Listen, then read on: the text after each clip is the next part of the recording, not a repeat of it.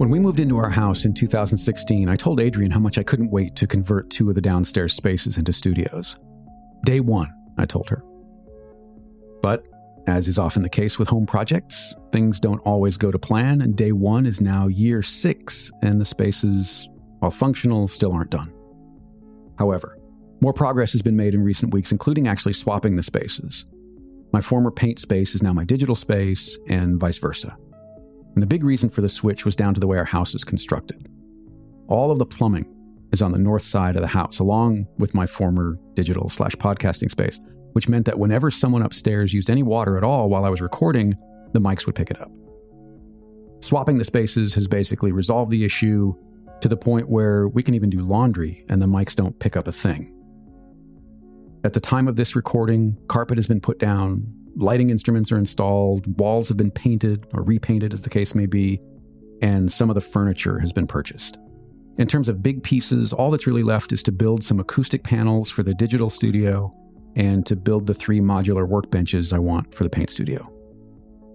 I've talked about the importance of the way a space feels before, and despite the fact that I recorded a number of podcast episodes and made quite a few paintings the way the spaces were arranged before, swapping them just feels better, even though they still aren't done, and I can't quite figure out why. I can't even really define what I mean by better, but there's definitely something. Even Adrian has noticed it. Despite being slightly different shapes, they're both about the same square footage.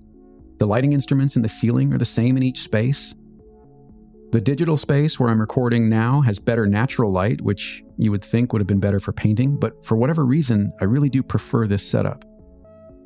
The only thing that's missing, and this is more of a nice to have than a must have, is another dedicated space for the woodworking tools I use to build my larger cradled panels. It's really just a matter of convenience and dealing with all of the dust from cutting and sanding the wooden frames. I can certainly make them in the paint studio and have, but it would be great to eventually have a dedicated space that's more shop than studio, and one that's not attached to the house. My dad always had a workshop of some sort, usually just a converted garage. The crown jewel was this massive shop he had built on his property in Arizona. I think it was 40 by 60 feet. Had an upstairs mezzanine and roll-up doors on each end. It was really a terrific space. Half of it was set up as a wood shop and the other half was for metalworking. It had multiple welders, a plasma cutter, a 4 by 8 foot CNC table, a hydraulic lift, a custom-built paint station with a vacuum system for fume removal, and pretty much every kind of pneumatic tool you could think of. In fact, he had so much stuff that after he died, my stepmother donated it all to a school that was able to start a whole new metalworking program. But the real brilliance of his setup was that it meant there was very little friction between ideation and realization. Nearly anything he could imagine or sketch out on a scrap of paper, which happened often, he could go out to the shop and build. And for the odd thing that he couldn't manage on his own, he would reach out to a network of maker friends that could help fill in the gaps. Though it's on a much smaller scale, I think I'm trying to accomplish more or less the same thing with my studios, lessening the friction between ideation and realization, between thinking and doing.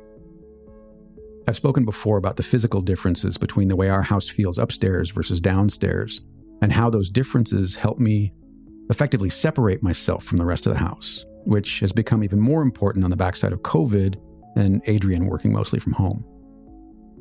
With these newly reconfigured spaces, instead of splitting time with another room upstairs, in my case, an empty bedroom adjacent to our bedroom, I feel more like I'm going to another physical place. And in the case of my paint studio, that even means a different set of clothes.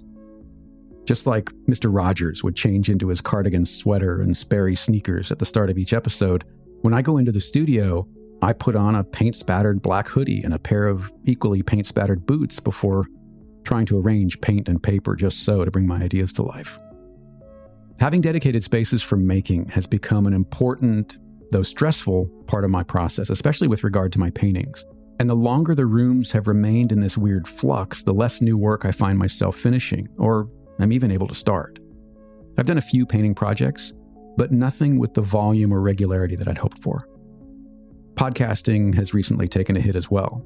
Sean and I decided to take a step back from doing Deep Natter as a weekly show and instead go to twice monthly, partially so I can finish the spaces and get a handle on some of the projects that I haven't been able to get to, such as the relaunch of Process Driven, developing a new podcast, and maybe even a YouTube show.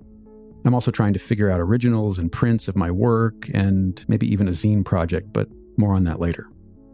Add to all of this the fact that finishing the spaces requires reconciling feelings around worth and value in terms of deserving them to begin with, something I've struggled with for a long time, and you can start to see that it's a complicated cycle. But here's the takeaway. For me, where the work is made has become equally important to how the work is made, if for no other reason than it has the potential to allow me to feel more intentional and less distracted in the space and just focus on the making. I remember reading an article years ago that made a pretty strong case against having a television in the bedroom. The argument was that the more you see it, the more you use it, and the more you use it, the more you don't do other things, like sleep. Maybe these spaces are a bit like that. Seeing what they're intended to be used for makes me more likely to do that thing when I'm in them. I hope that's the case anyway. Ask me again in a few months. If you're enjoying these iterations, I would love it if you wouldn't mind sharing them with a friend or two. And if you haven't yet subscribed, maybe you could do that too. Thanks for listening.